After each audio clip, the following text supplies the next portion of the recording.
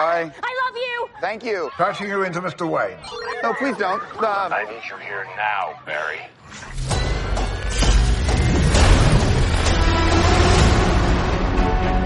So you're saying you could travel back in time? But Bruce, I can fix things.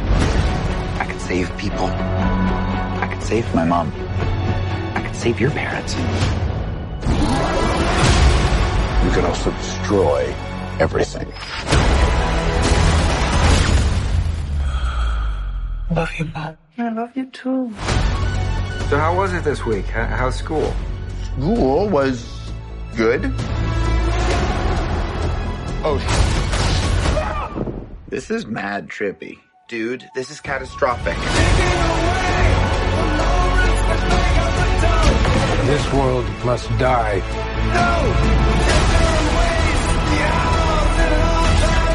I'm not gonna lose there again. It's not Clark. My name is Kara. I will help you. Interesting group. Want some help? Wait, he's Batman? You want to get nuts? Let's get nuts. oh, this rips!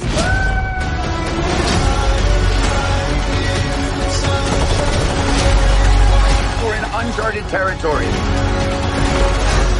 Batman, what do we do? We try not to die. Are you ready? Ready. Let's go.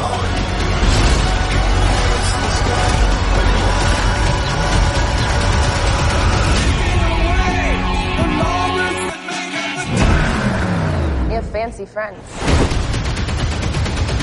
No, it was an Uber. Oh, exec.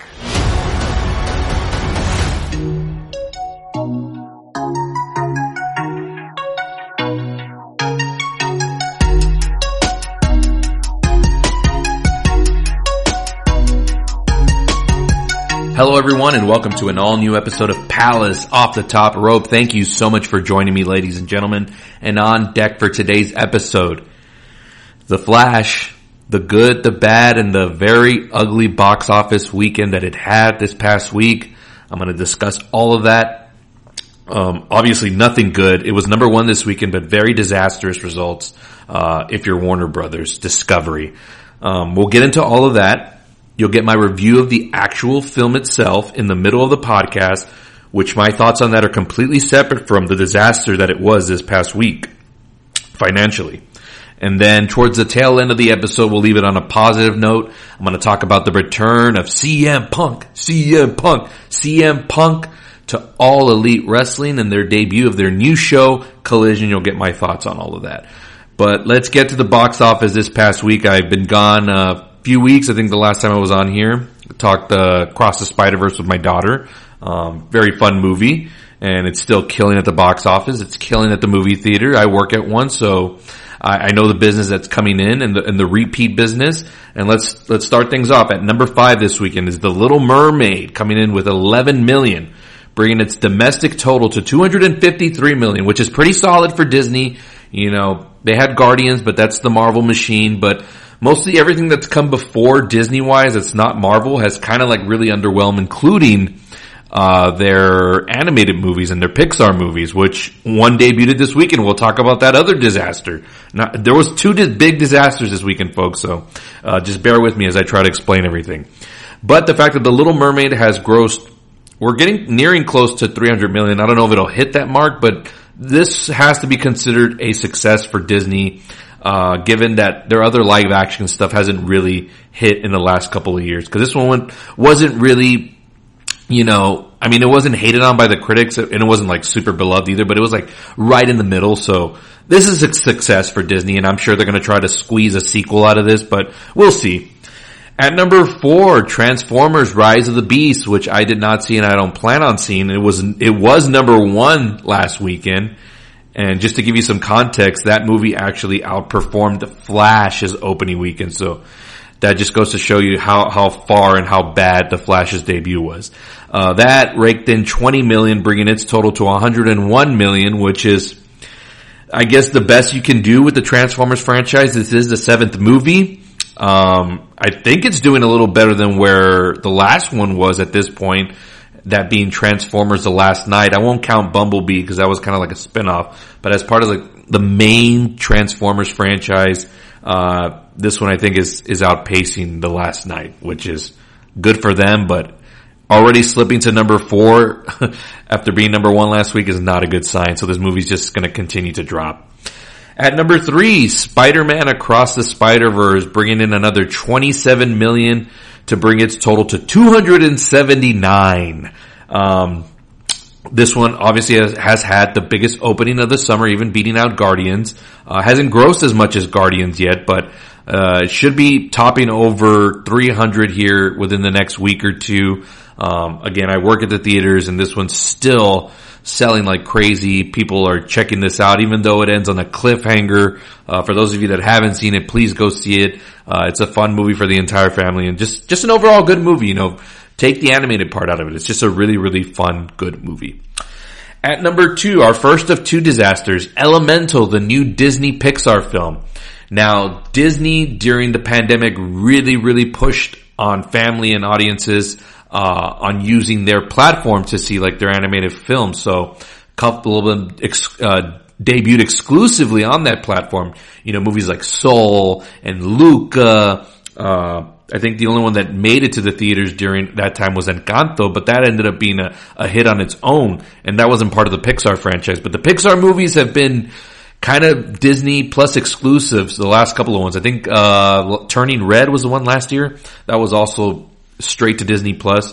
This was the first one back after Lightyear, which was another flop from last summer. As that one, I've been reminiscing on that on my Facebook memories, giving me good old chuckles on all the jokes I made on that. But here's the kicker. So it's gotten worse for Pixar. Elemental debuted not even number 1, but not only that, only grossed $29 million, making it the worst opening for a Pixar movie in the history of that company. So, and honestly, I mean, we had families coming to see that movie, but it wasn't really like, it wasn't hitting off like Mario Brothers or even Little Mermaid or even Spider-Man, which is like kid friendly, but it's a little bit more adult, but still you can bring the kids to see it, but not bringing in that type of audience for the family. So I'm curious to see how much this one's going to drop off. It was doing a little bit better than Flash during the week, so I don't know. I guess that's something, but the Flash is a disaster on its own. So $29 million for Elemental. Not good for Disney Pixar. I don't know what this means for the future of that company. Obviously they're not going to go away, but maybe Disney's going to revert back to just putting those on Disney Plus. I don't know. I mean, not everything is off the table here. So unless it's Marvel or, you know, even Star Wars now has just transitioned more to TV. It's just a weird time for Disney right now. They're not the Goliath that they once were, and other studios are taking advantage and putting out better product. And then there's The Flash. Number 1 movie this weekend. And this is a movie that was originally, the first projections when they came out, had it at over like 120, around 140 million, around that range. I can kind of gauge sometimes through our pre-sale tickets, and I look at all that stuff, our sales and everything, and I can kind of gauge what's going to be a hit, and also like, whoa, this is not looking pretty good as far as like us thinking it's going to be a huge movie. And when those first projections came out, I was like, oh, you know, kind of makes sense. You know, you're bringing back Michael Keaton's Batman. There's a lot of nostalgia there. You're going to have Ben Affleck appearing as Batman, so kind of like, you know, their version of Spider-Man No Way Home. So, I mean, it worked for Sony, right? And it's like the 3rd biggest movie ever or something like that. So the projection wasn't too crazy, I thought, even though this is considered part of like still the Snyderverse, you know, even though they've had a string of like pretty big flops or not so much like good movies. I mean, you even look at the recent Shazam movie, that only opened to what, 30 million? And then it topped off really quickly. I don't even think it hit 80 million domestically, and worldwide it did 130, which is really, really bad. So people have kind of soured on the entire DC brand right now, other than Batman, which again, he's in this movie. So I thought, okay, the projections for it kind of make sense. And then we put our tickets on sale for this movie. And then this was like weeks out before the movie released this weekend. And I would keep going back to them and like, you know, we had the fan exclusive one, which I attended with my buddies, and that one sold out quickly. So I was like, okay, cool. Like, looks good for this movie, right? But then I thought, okay, that's the super hardcore fan base that's gonna go see it on the first night, and they want to, you know, they want to see everything. So you're gonna have all those people come out for sure. They don't want to wait. But then you looked at the rest of it, you know, actual pre-early shows on Thursday, and then going into opening weekend. And the sales were just not there. And then by the time we came to like a couple of days before release, it just grew like very, very slowly. And I was like, this might not be as big of a hit as we thought. And we have a game at work where we project our openings, and I lost this past weekend, but I was in second place, and I know because they showed us the listings of everyone that sent in their projections, and I had a feeling that this movie was going to come in underneath what was projected. I wasn't even thinking over 100 million anymore. I was thinking around like 72 was what I predicted. And it came out worse than that, folks. So The Flash opened with 55 million. Now this is a giant blockbuster from Warner Brothers with the most iconic character, two of them, Batman, being in the movie. So like, what the fuck happened?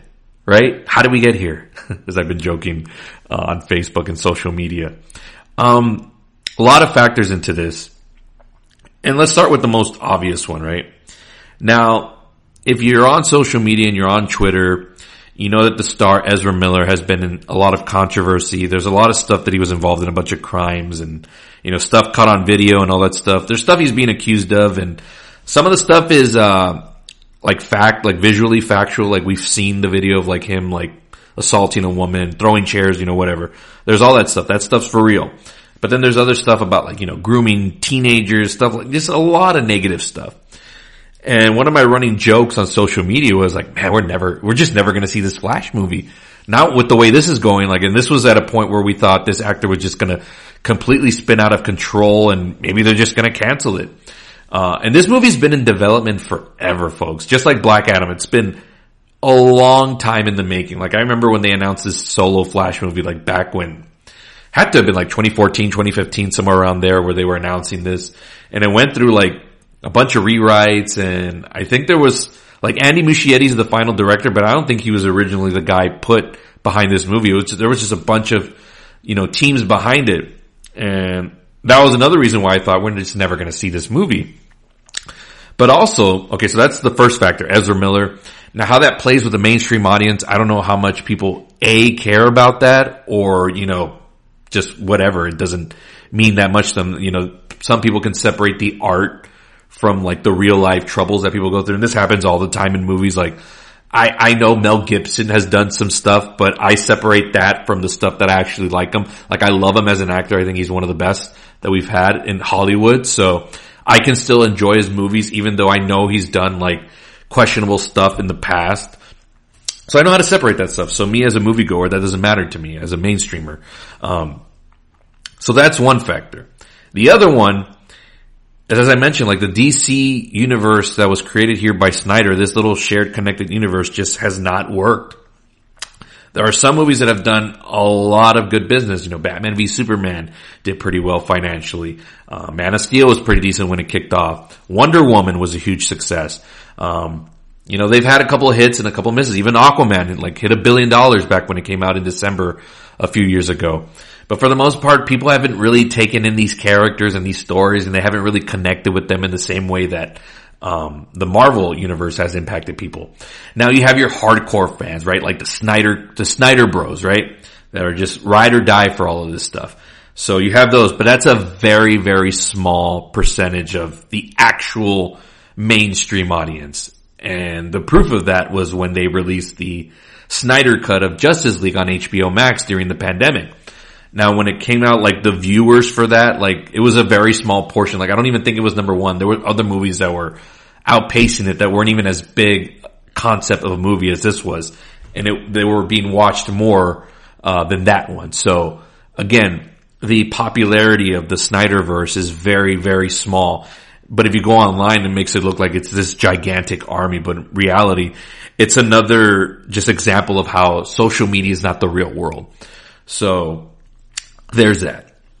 And then there's also, were people really ready for a Flash movie or even cared? Now, I was a fan of the Flash TV show with Grant Gustin. And that just actually ended its run about a month ago on television, ran for 9 seasons. I dipped in and out of the show, but watched the final season, and a lot of people grew to like that person as their Flash. So they never really had a relationship with the Flash that we see on screen with Ezra Miller. Yes, we had him in 2 movies, in the Justice League movies. But, you know, the audience didn't really care or develop a relationship with that character. So there's that element of it. People, for the most part, maybe just wanted to see, they heard Batman was going to be in it. That was my interest in this movie, was the fact that Batman was going to be in this. Ben Affleck's Batman. Michael Keaton's another story. Now I like Ben Affleck as Batman, and when I heard that this was going to be his like kind of final performance as the character, I didn't know how big the role was going to be.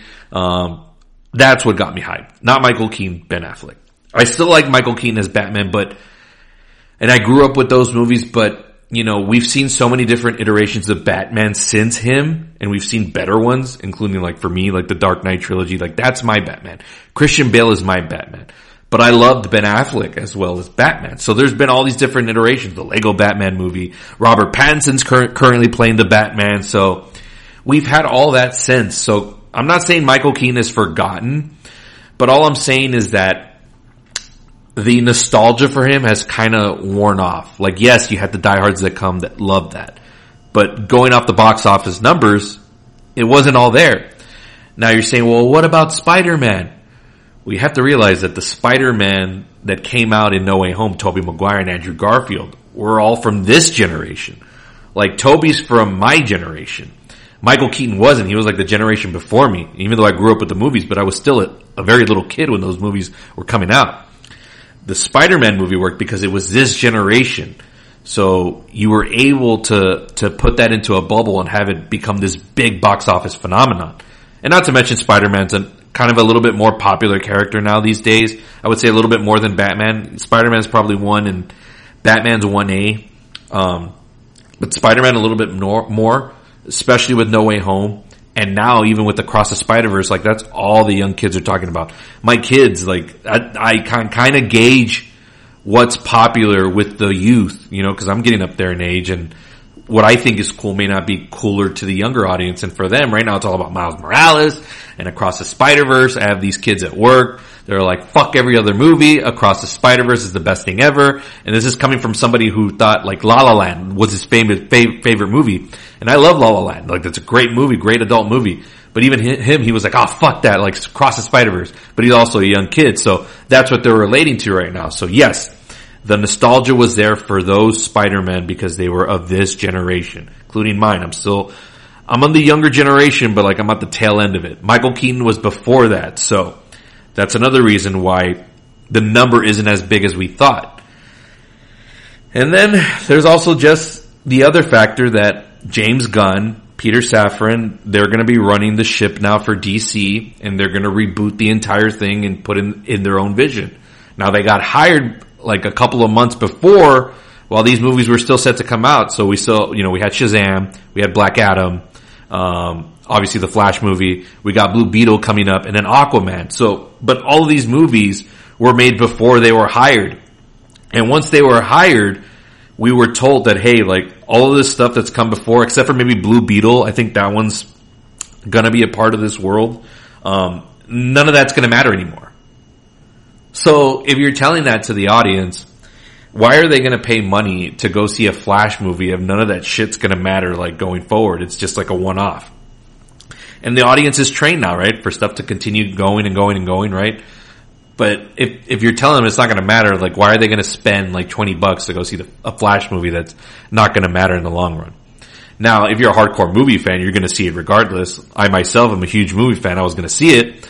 But for a lot of the mainstream audience, it's a turnoff, right? They're going to be like, oh, well, we'll wait or whatever. Or maybe they're not even aware of it. But I think going off the numbers here, that had a factor to play in it. So a lot of stuff, a lot of reasons why everything went wrong for this movie. And I was very high up on it as we were leading up. The trailers were great. The marketing I thought was really good. The posters I'm still iffy on, but you know, it had Batman. Maybe I might have been blinded by that and a little bit biased, the fact that it was going to have Batman in it. But and also you didn't have Ezra promoting the movie at all, and that was another red flag. And you know, if you see right now, Tom Cruise is all over Twitter and all over Facebook and TikTok and all that stuff. He's doing all these things to promote Mission Impossible, and that helps your movie. You know, having your main star promote the movie. And Ezra Miller was nowhere to be seen during marketing, and they're not going to market Ben Affleck because, as you'll see later in my review, he's barely in the movie. And then Michael Keaton, I'm not sure, I love him to death, but you can't have him be the driving force doing all the media. I mean, he's there as a supporting character. It's not his movie. He's in it, but it's not his movie. So, a lot of factors in. Terrible weekend for Warner Brothers, and this doesn't look good for like Blue Beetle and Aquaman that are upcoming. But yeah, that's the box office for this weekend. Just two major duds, and I think they're going to fall big time. There's a lot of good stuff coming up in July. We got Indiana Jones coming up in the next week, so that is going to do something at least. It won't be a dud. I don't know if it's going to be as huge as Kingdom of the Crystal Skull was back in 2008, but it's gonna bring in audience. It's gonna bring in people, and that's gonna take away from Flash and Elemental. And then you got Barbie and Oppenheimer and Mission Impossible, and yeah, it's gonna be hard for the Flash or Elemental. And for Elemental, it's got Spider-Man, which is already out, so that's already got a huge task ahead of it. But not looking good for the Flash. If it dips more than 65%, I wouldn't be shocked. And it's going to go away quickly.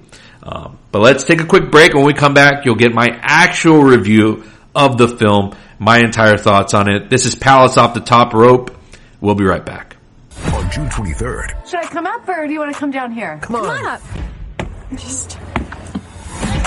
Get ready to laugh hard. Okay, who told the joke? Was that funny? Play hard. And date hard. I'll date his brains out. Smack it. Jennifer Lawrence. Get away from her! We should go. No Hard Feelings. Rated R. Welcome back to the show. No Hard Feelings, starring Jennifer Lawrence, starting this Friday in theaters everywhere. I'm really hoping this one takes off, and I'll tell you why. I need my hard R comedies back in theaters. We've gotten, most of them are now like on Netflix and streaming. I can't tell you the last time a rated R comedy was number one at our theater and drew a big crowd. It's been forever. The Lost City came out last year, but that was like an action comedy, and you had Sandra Bullock and Channing Tatum. That was like the closest thing.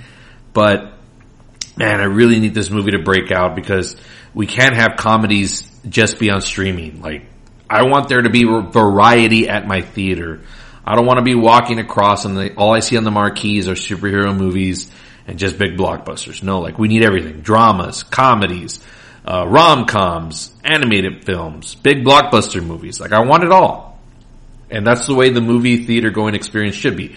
You should be going up there looking at your marquees when you're going out for the night and be like, what do we want to see tonight? Do we want to see, the new superhero movie? Or, hey, look, there's a Jennifer Lawrence comedy. Let's check that out. Might be good. Variety. It's good for everybody. Everybody gets seat and everybody gets a piece of the pie. So I'm really hoping that it opens huge this weekend. Not huge, but it's got to do good enough so that way studios can start to back these up again and give us money and give the people money to make these movies. And those are my thoughts on that. I'm actually going to check it out. We'll see when, and maybe you'll get a review on it later next week. Before I get to my review, I thought of another reason, and this one is another one that hasn't been talked about as much, but it really has to, considering everything else, except Guardians. Guardians and Spider-Verse are the two exceptions to this rule because, and I'll get to the reasons why, but a lot of the superhero movies have really, really underperformed and have tracked horribly than what they were projected. Ant-Man and the Wasp: Quantumania opened to 100 million, but then it fizzled out quickly because it was so bad. Everything else has kind of just been like, Thor was received, not very well by critics. Audience members didn't really think so. I know it made money, but it wasn't like the splash that these movies used to have.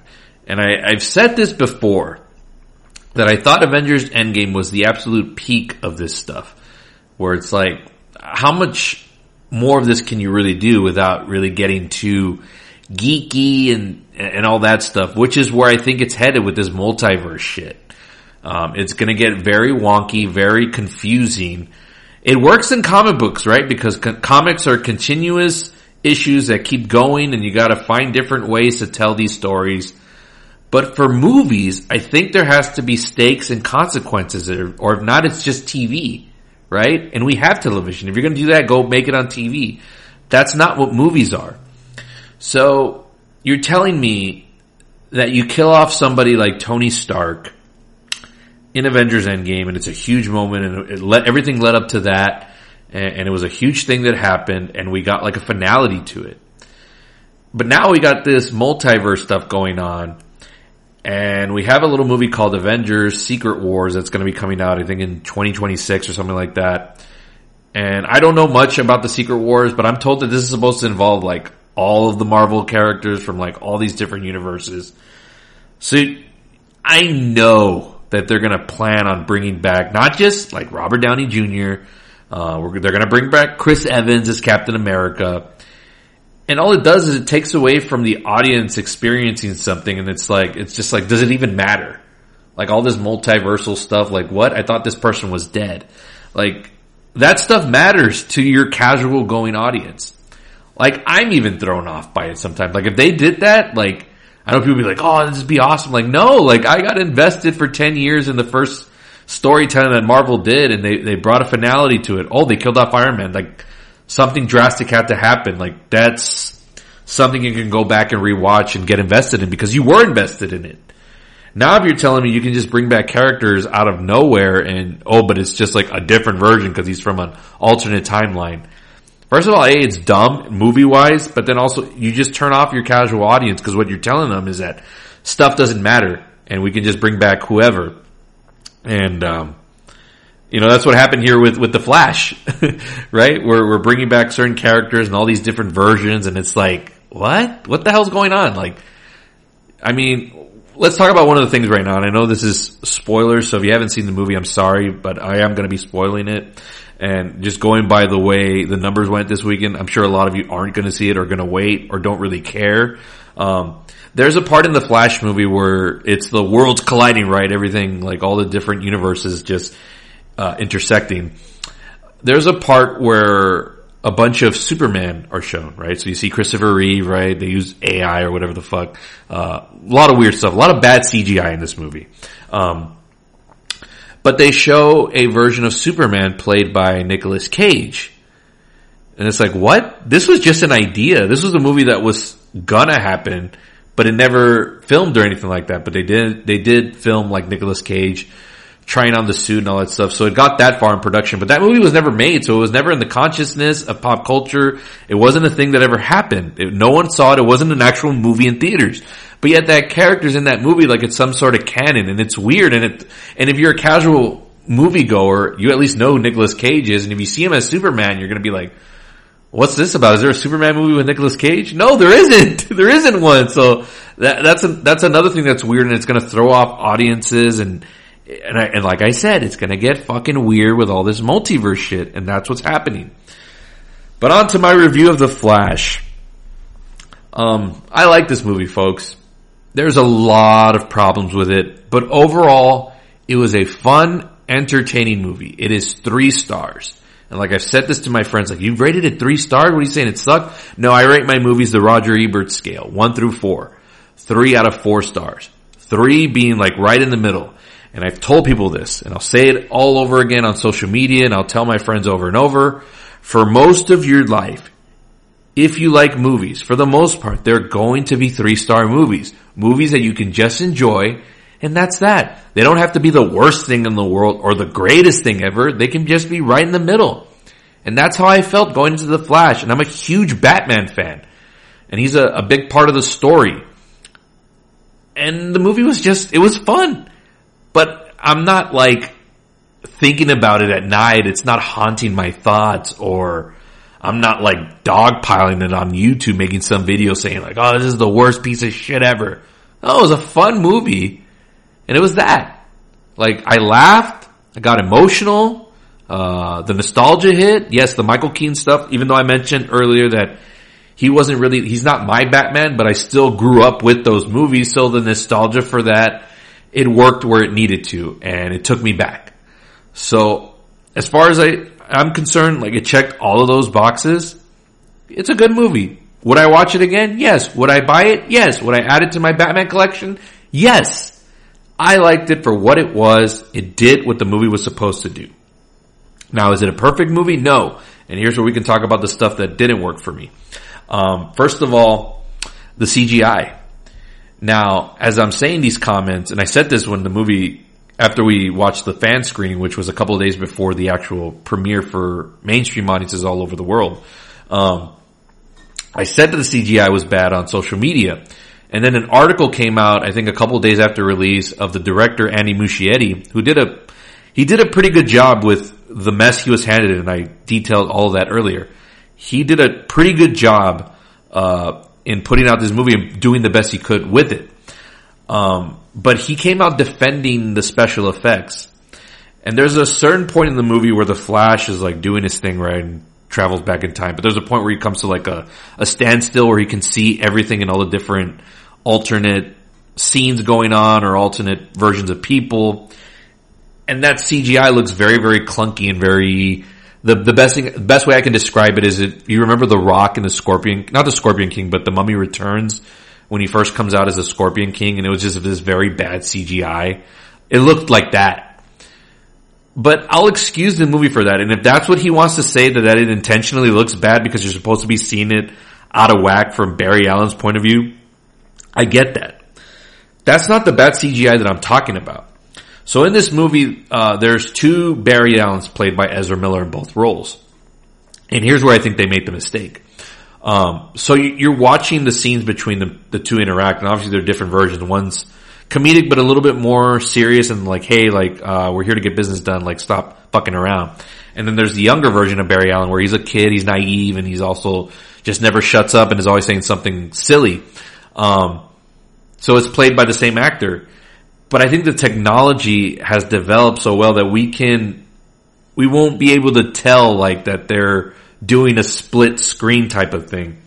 And there are moments in this movie where you could tell one of the Ezra Miller's face is like digitized.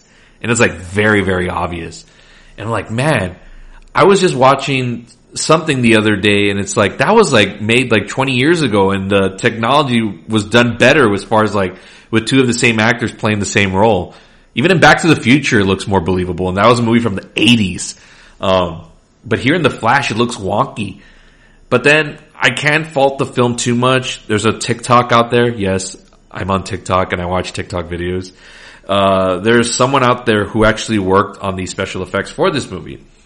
And he was saying how, you know, a lot of these visual effects guys are very rushed and they gotta meet studio demands and deadlines and all that stuff. And then since there's so much of this shit now, there's so many superhero movies that are pumped out a year, that a lot of these artists have gotta rush through these scenes. So he mentioned at the end, if the Flash visual effects looked like they were done in a week, he said chances are they probably were. So it's like, that fucking sucks. And if studios were to realize this and take their time and not release so many damn movies a year, we could get better quality looking movies. And he mentioned Avatar, which took like 10 years to develop, right? So they could get the technology right, the special effects right. And that movie looks fucking incredible. Out, by the way, now on 4K Blu-ray. I suggest picking that up. It's some of the finest filmmaking you'll see and best use of special effects that you'll ever see in a movie. James Cameron, king. But yeah, that's a reason why some of that visual effects in The Flash looks god awful. But again, I will give the director a pass for the stuff that he's talking about. But the stuff with Ezra Miller, where it's the two of them, and you can tell one's digitized on the face, like, come on, bro, like, come on, this is 2023, you can make that look a little bit more better, like, don't rush it. If you had to delay the movie a bit more to get that right, you should have. Another thing was the introduction of Sasha Calle as Supergirl. I thought she was wasted in this movie. Like, she comes in like very, very late in the movie. And then we get very little glimpses of stuff that she's trying to do with that character. And I would have been more invested had we gotten more time with her, but obviously you can only cram in so much. And it's like, this movie wasn't super bloated either. It wasn't like a 2 hour and 30 minute, 2 hour 45 minute, like a lot of these Marvel movies have been over the last couple of years. It was right at the 2:20 mark, if you include the credits, which is about like 5 or 6. So really you're looking at a 2 hour and 10 minute movie, maybe less, maybe a little more, but not that much. And you got a lot of characters and a lot of stuff to move around in this movie, right? So a lot of attention wasn't really given to that character. And plus she's super brand new. I think the only other thing she's ever done is a soap opera. I forgot which one she's on. But she was good with what was given to her, even though it wasn't a lot.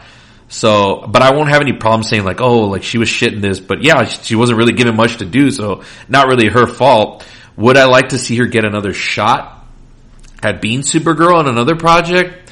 Possibly, but I don't know if she's gonna move forward with this new regime of James Gunn and Peter Safran.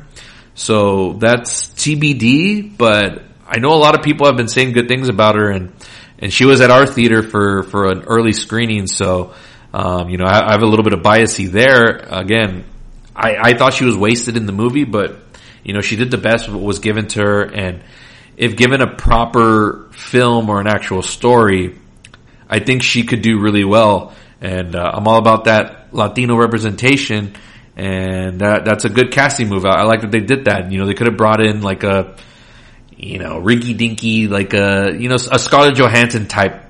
And I'm not saying that she's not a bad actress. She's not. Like, Scarlett Johansson's great. But you know what I mean? They would bring in that type of face to play Supergirl, and they went with a different look this time, and I actually liked it.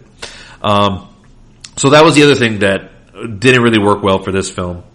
Also, like, I wish we could have spent more time with Michael Keaton's Batman. There's like stuff there that is so good and stuff that you can invest in, but then it would turn into an actual Batman movie, and maybe that would serve better for something like Batman Beyond. If they did something like that in the new regime, or some like side story where they could get Michael Keaton to come back and do like a proper like old Batman story with him, and then passing on the mantle. There's makings of that in here, but not enough time is spent. And again, also he shows up pretty later in the movie, so this really is a Barry Allen centric movie. I mean, it's called The Flash, but because of the marketing, you're made to believe it's more than that. But it really is a Barry Allen centric story. So yeah, that was the other thing. And then of course, as I mentioned, Ben Affleck appears. Blink and you'll miss him. He's really in the movie for screen time wise up to like maybe 5 minutes. There's a whole sequence of him as Batman at the beginning, but I'm pretty sure most of that was stunt work, and then he does like a very brief scene with Wonder Woman, who does appear in this movie very briefly as well in a cameo.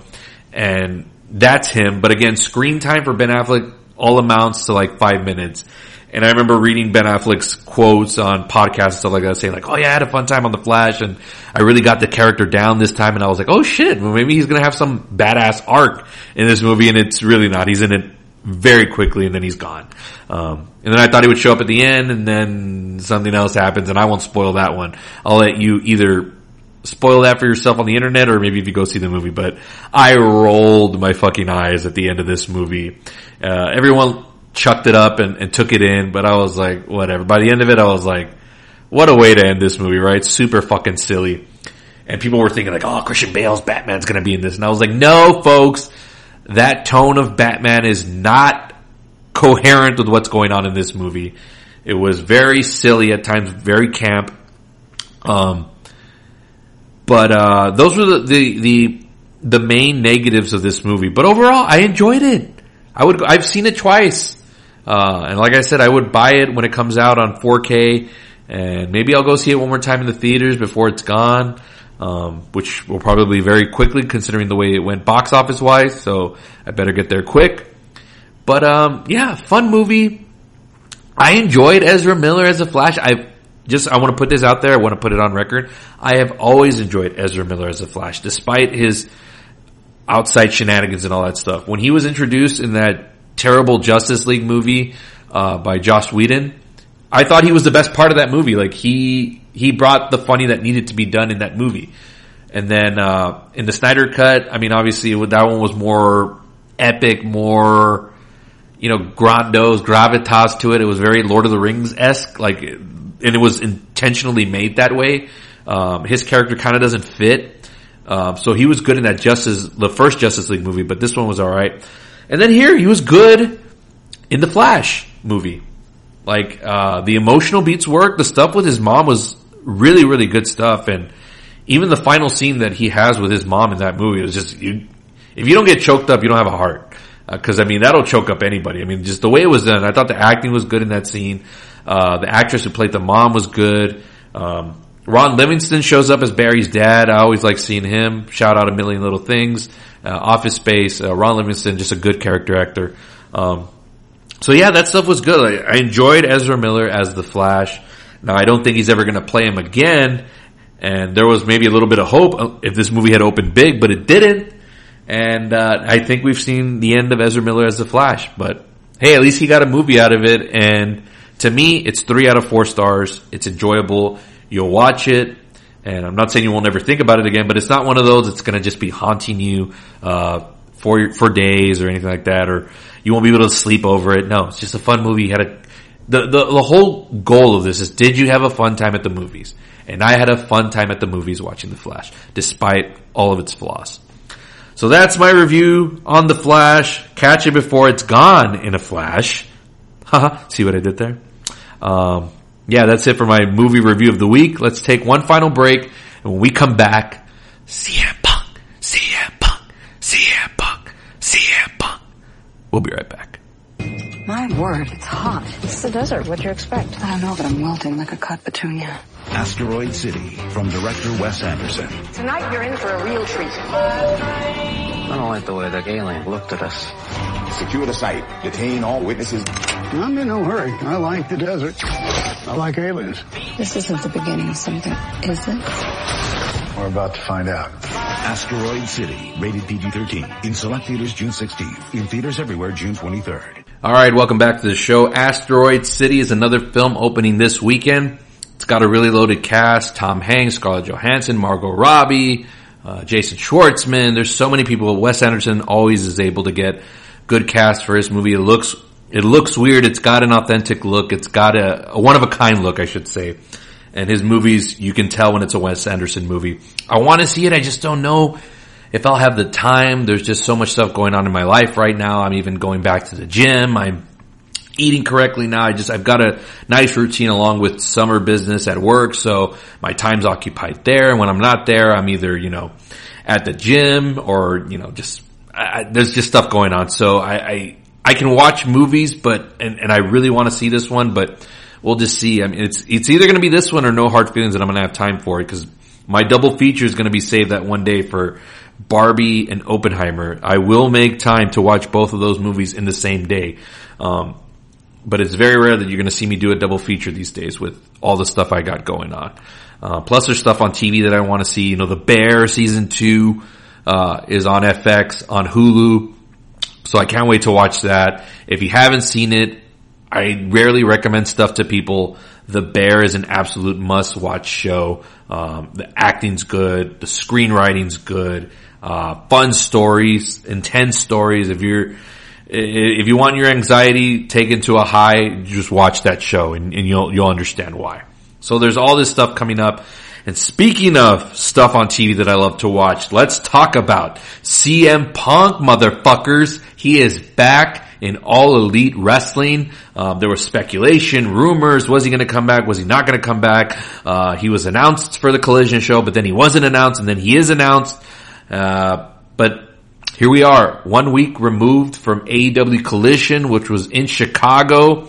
About 8,000, 9,000 people, usually more than what AEW does in regular arenas for Dynamite. So CM Punk is a draw there in Chicago. And he's back, folks.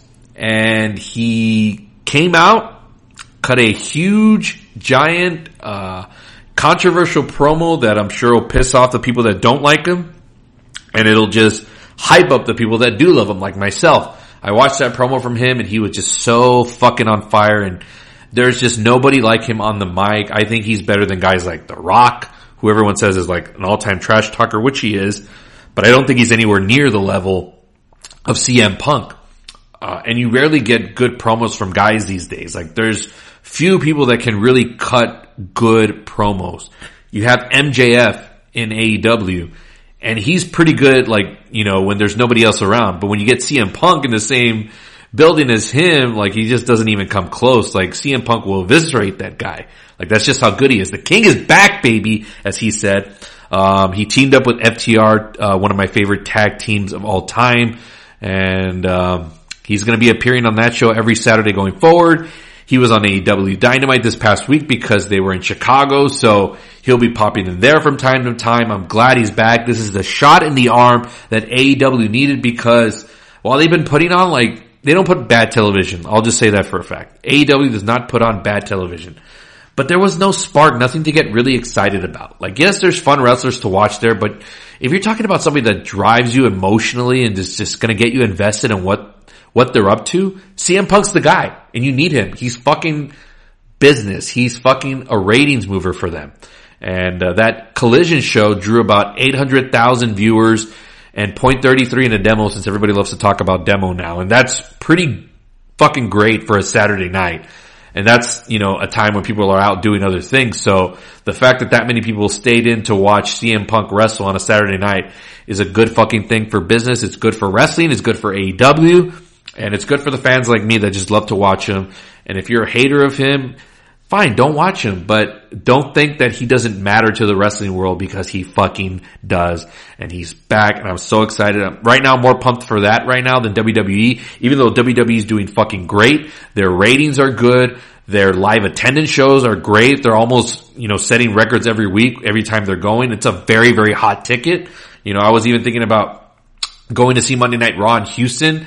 And I was thinking I was just going to be able to go find a ticket, and that thing's like sold out already. So it is become a very, very popular thing to go do as a live event now. Now with, you know, with the way things have kind of took a turn with, Triple H for the most part taking things over. I know Vince McMahon is still like kind of in his ear a little bit, but for the most part, you can tell that the shows are way better than what they were even back 3 years ago. So, yeah, WWE's on a very hot streak right now. Wrestling, us fans, we are fucking eating good. We're eating good shit right now. And with CM Punk back in the mix, that just takes it way over the top for me. CM Punk is my absolute favorite in the entire world, and I was just waiting for him to come back and just get his moment. And he is. The only thing for him, for his sake, is I just hope he doesn't get injured, because I know he's up there a little bit in age. So that's the only thing that worries me about him. But if he's going to be doing like tag team matches with FTR, and even upcoming this week on Collision, he's in an 8-man tag. The less he can do, the better, and maybe he can just change up his style a little bit, not be so crazy acrobatic, which he does some acrobatic stuff. Maybe he can get rid of that and add some different stuff, and he can be a different wrestler. He can be maybe a little bit more like Bret Hart, which is who he looks up to. So maybe he can kind of adapt his style, where Bret Hart was more mat-based and, you know, a storyteller, which I know CM Punk is. He's a good storyteller, but adapt more of that and maybe not really have to do so much of the high-flying stuff anymore. Just to preserve your body so we can continue to watch you on TV every week, because you're fucking must-see, man. CM Punk, man. The King is back. And I'm super excited about that. Anyways, I think that's going to do it for this week. Really bummed up. I'm not bummed. I'm bummed business-wise, because I want all the movies to do well, but the fact that The Flash just tanked this weekend is not good for us. We want longevity. We want movies to have legs, which is why we're excited that Spider-Verse is doing well. Little Mermaid. I want Indiana Jones to do well, but I know that one's not tracking well, but I hope it does well. And then I'm not worried about Barbie, Oppenheimer, and Mission Impossible. I think all those movies are going to deliver at a very high level, business-wise, and I think from a, you know, just overall product, I think they're going to be good movies. But yeah, fun stuff coming up. The Dark Knight 15-year anniversary. I want to do a show on that. That'll be coming up on July 18th is the anniversary date. So you'll be looking for that. I still got episodes of, the 90s films turned 30 that I want to do. A couple of movies that just passed the 30-year mark, including Jurassic Park. I hope to do that one real soon. I got collaborations with certain people that I want to bring on the show. Got to get that in the works and got to get, got to step on the pedal for that. The Unnecessary Roughness Football podcast with Abraham Trevino and Jake Ramirez, which I'm kind of doing as a side thing. It has really nothing to do with this main show, but it'll be fed through the Palace Off the Top Rope network. We're going to be gearing up for that. Fantasy football is going to be coming up soon, getting all that shit together. Training camp is going to be starting in July, and then before we know it, the preseason will be here, and then the regular season, and then we're off and running on football season until next February. So, a lot of good stuff in the works. Thank you for listening so much. I greatly appreciate it. You can follow this podcast through Spotify, Apple Podcasts, however you get your podcasts. I pretty much have it on all the platforms. I do release this through my social media pages on Facebook, Twitter, and Instagram through podbean.com. You can also download the Podbean app and get the podcast that way and listen on your car ride home, at the gym, however you listen to your podcast. Listen to me on your as you're heading to bed. I'll take it any way I can get it, folks. But thank you guys so much. God bless you, and we'll see you on the next episode. Take care.